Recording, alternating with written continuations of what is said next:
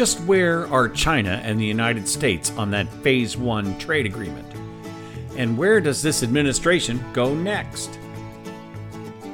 Welcome to Around Farm Progress, a weekly podcast that looks at agriculture issues across the country. I'm Willie Vogt, your host and editorial director for Farm Progress. We're keeping it simple this episode and focusing on one topic: global trade. Jackie Fatka, policy editor for Farm Progress, has been listening to a lot of discussions surrounding the work of Trade Ambassador Katherine Tai, as well as insights from other experts. The conversation looks at how Phase 1 is faring and what might be ahead for the future. Let's get Jackie's perspective. Jackie, welcome to Around Farm Progress. Great talking with you, Willie. Yeah, maybe not. I don't know. Me and policy don't always get along very well together, but you are covering some interesting areas of policy, especially policy impacting agriculture. And I think the area that's probably the hottest on a lot of people's minds these days is probably trade, especially and significantly trade with China. They bought a lot of stuff in the last few months, but there are some things on that front you've been kind of covering this week. Can you recap some of what you've been talking about? Yeah, so this week, the U.S. Trade Ambassador Katherine Tai gave a pretty substantial speech on where she sees things going forward with China, which obviously every farmer is very aware of what we saw the last 4 years with China and really trying to take them head on, but that also brought a lot of tariffs farmers' way. But partway through the Trump administration, they were able to complete what we all call the Phase 1 China negotiations, which included a lot of purchase agreements and market required purchases that have benefited producers. Yeah, it has. I mean, it's a lot of bushels is all I remember. Big numbers. We haven't hit those numbers, though. Wasn't Ambassador Tai talking about that the Chinese may miss those targets this year? So, this went into effect in early 2020, and we all know what happened in 2020. A pretty big shutdown of the world occurred. And so that Phase 1 was pretty much a 2-year promise of $80 billion of ag purchases. We're actually only $5 billion short of that. And so I think for a lot of people, being only $5 billion short feels pretty good. I think a lot of people wondered at the start, could we even do that? Because it was so much more than what we had done previously. But obviously, China's buying a lot of our corn. And actually in Farm Futures, I just the next print issue, and we've got the story online now too. But China's going to be around for a while with buying corn, whether there's a Phase 1 agreement or not. But it's kind of nice to have that requirement to kind of push and incentivize that they should make more ag purchases. Now, will we see kind of an increase here in the next couple of months to try to abide by that? I think that could be interesting now. It's October. We've got this is a calendar year, Phase 1. So yeah, you mentioned January 1, 2022. So what we see here in the next couple of months, we might see some increased purchases for them to kind of say, hey, look, we held up at least this part of our bargain. But on the other side of just market purchases, something that Secretary Vilsack has made a lot of comments about is that there were a lot of sanitary and phytosanitary, those regulatory things that kind of get deeper in the weeds. And of the 57 that were promised in this Phase 1, China did 50, but 7 remain. And one of those big ones is biotech approvals, which is a big deal for farmers, of being able to make sure that the biotech traits that we have approved here have the same access and ability to be imported into China. That's really important because I believe there are a couple of corn traits that aren't approved. Yep. But the other side of that is corn was a new product for China. They were mostly a soybean customer until this came around the last 2 years.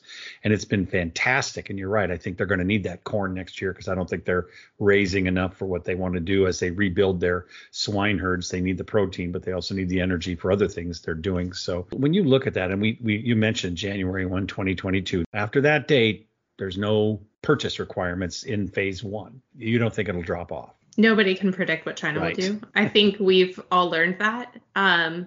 But, Greg Dowd, who was the chief ag negotiator during the Trump negotiation and was in a lot of those Phase 1 discussions, feels really good about a lot of the regulatory changes that have been made.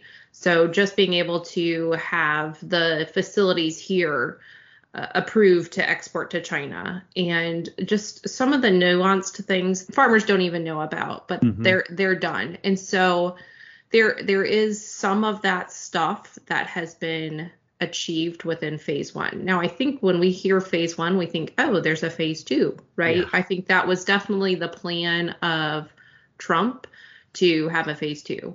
What we heard out of Ambassador Tai this week is that the Biden administration does not see this as a phase two, and also really they're not negotiations, they're just discussions. So they are looking to hold China accountable for what they promised. And if there's things that are not completed within that phase one, whether that's there was not just ag market purchases, there were also other categories that were included. So ag has done fairly well, but the other market promises that China made have fallen short even more so than ag. So ag was kind of an easy one, right? So there's a lot for the Biden administration to kind of still go to China and say, okay, well, you didn't hold up your end of the deal. Now, how they push and how hard they push, I think that will be important to watch. Obviously, Trump didn't mince words. He didn't have any problem sacrificing it all in some ways, right? Because he really was like, fine, you put your tariffs on. I mean, it was full force of what Trump did when he decided to take on China. And interesting, a lot of farmers really were willing to support that. They were willing to take these huge market losses in that interim because they really thought that would fix some of those problems with China. Problem is, we haven't really seen those problems even getting fixed. Even after we lost a lot of markets, we had to pay a lot of trade mitigation payments to farmers.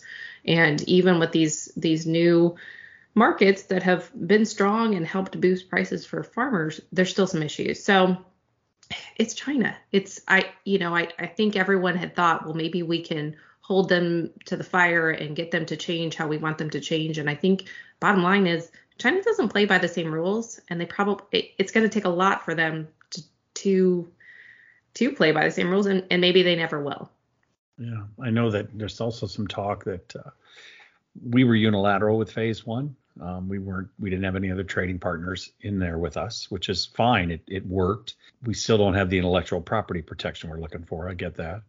But phase two, if we do anything like a phase two, I think there's a lot of talk that Ambassador Tai may be engaging other allies in the region, Japan, Australia, maybe others, so that we're not going it alone on any kind of, I hate to use the word phase two, but any second step in this process. I think, and as I said, she does not want a phase two. I don't think they want to have anything of that sort, but they're definitely looking to build allies, building other people to come alongside of them, because a lot of people are upset with how China is. When China came into the WTO, everybody agreed that they would play by the same rules. The reality is that they haven't. And so I think there's a lot of people who supported U.S. actions when Trump took on China, but also, maybe now kind of this more return to a more allied approach of working together with other like-minded countries who have similar concerns with how China is operating.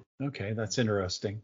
I mean, from that standpoint, it'll be interesting to see how it unfolds. Back domestically, there's a bill that's been moved on the House that would limit the ability for the president to enforce tariffs based on defense. The trick used to put tariffs on certain crops under the Trump administration was a defensive move, right? It was a strategic defense, right, to protect our assets.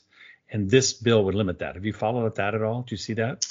Yeah. So another story that is on our website for folks who are interested, and this is actually something that was first introduced in 2019, and it's guised under the national security tariffs, right? So Section 232, we hear a lot about Section 232. We really don't have any idea what the common person doesn't really understand it. But when you talk about steel and aluminum, that's what 232. Those tariffs were allowed under the Section 232 of a bill that was first passed in the 70s. And this was to protect the national interest. And so there's been a lot of concerns that some of these tariffs can just be put up and Congress is quickly kind of being taken out of some of these discussions on tariffs. And when you look back at the Trump administration, minus USMCA, which did have congressional approval, a lot of the actions that were taken by this administration were from the executive branch and had no input from Congress. And there's a lot of folks who really see that Congress needs to have a more integral role in determining whether those tariffs are actually justified, and not just have some report come out of USTR and basically give some stamp of approval just so they can do what they were already wanting to do. And so this is in the Senate right now, reintroduced by some of the same players who did it before. And I think, will it go anywhere? I mean, we see a lot of bills introduced, but if we start to see a lot of, right now there's some discussion about trying to put some more tariffs on some of those rare metals that are needed for electric batteries and, what with some of the different issues that we have, a couple of years ago. But farmers know firsthand what those steel and aluminum tariffs did. We think that they are impacting those other countries like China, but it's actually hurting our own producers. And so, I think that's why you're seeing some of the congressional members step up, because they're starting to hear from their constituents what that impact means, what that means for that bin that a farmer's trying to put up. It's obviously much more expensive now, and the costs continue to go up. And so things that may have good intentions sometimes have unintended consequences that are actually much more harmful than the cost itself. And so I think Congress wants to have a greater say in that. And if we have more, what that was going back to what Tai said, Ambassador Tai, she said she's willing to look at more tariffs and maybe create new tools for the toolbox. And so I think they feel like they haven't been able to address some of the things that China has done. And so will they use new tariffs, something that Trump tried to do with the 232 steel and aluminum? Could they expand that to other things and put more pressure to try to build up U.S. sectors, which on the surface seems good, but can have really harmful unintended consequences? Well, yeah, and I think that's something to think about, too.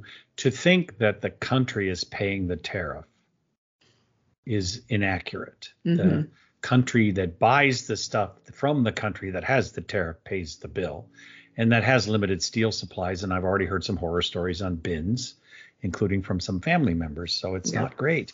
And part of that's the supply issue, but the other part of it is the tariff crimped supply.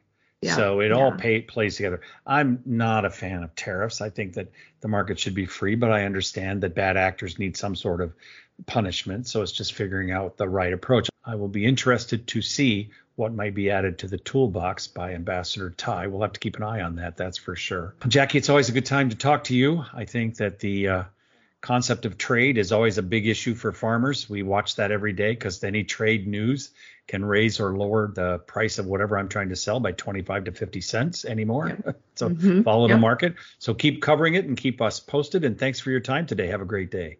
Great talking with you, Willie. Thanks to Jackie Facca for her insights. I know I started this episode with a chuckle, and that's due in part to the fact that I leave farm policy to folks like Jackie. I'll just stick to covering ag technology.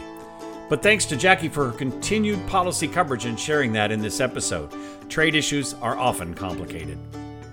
Farm Progress is the nation's leading agriculture information source, with 17 state and regional brands, as well as Farm Futures, Beef, National Hog Farmer and Feedstuffs, and the just finished Farm Progress Show and Husker Harvest Days. Join us next week as we continue our agriculture journey around the country. I'm Willie Vogt, Editorial Director at Farm Progress. Thanks for listening.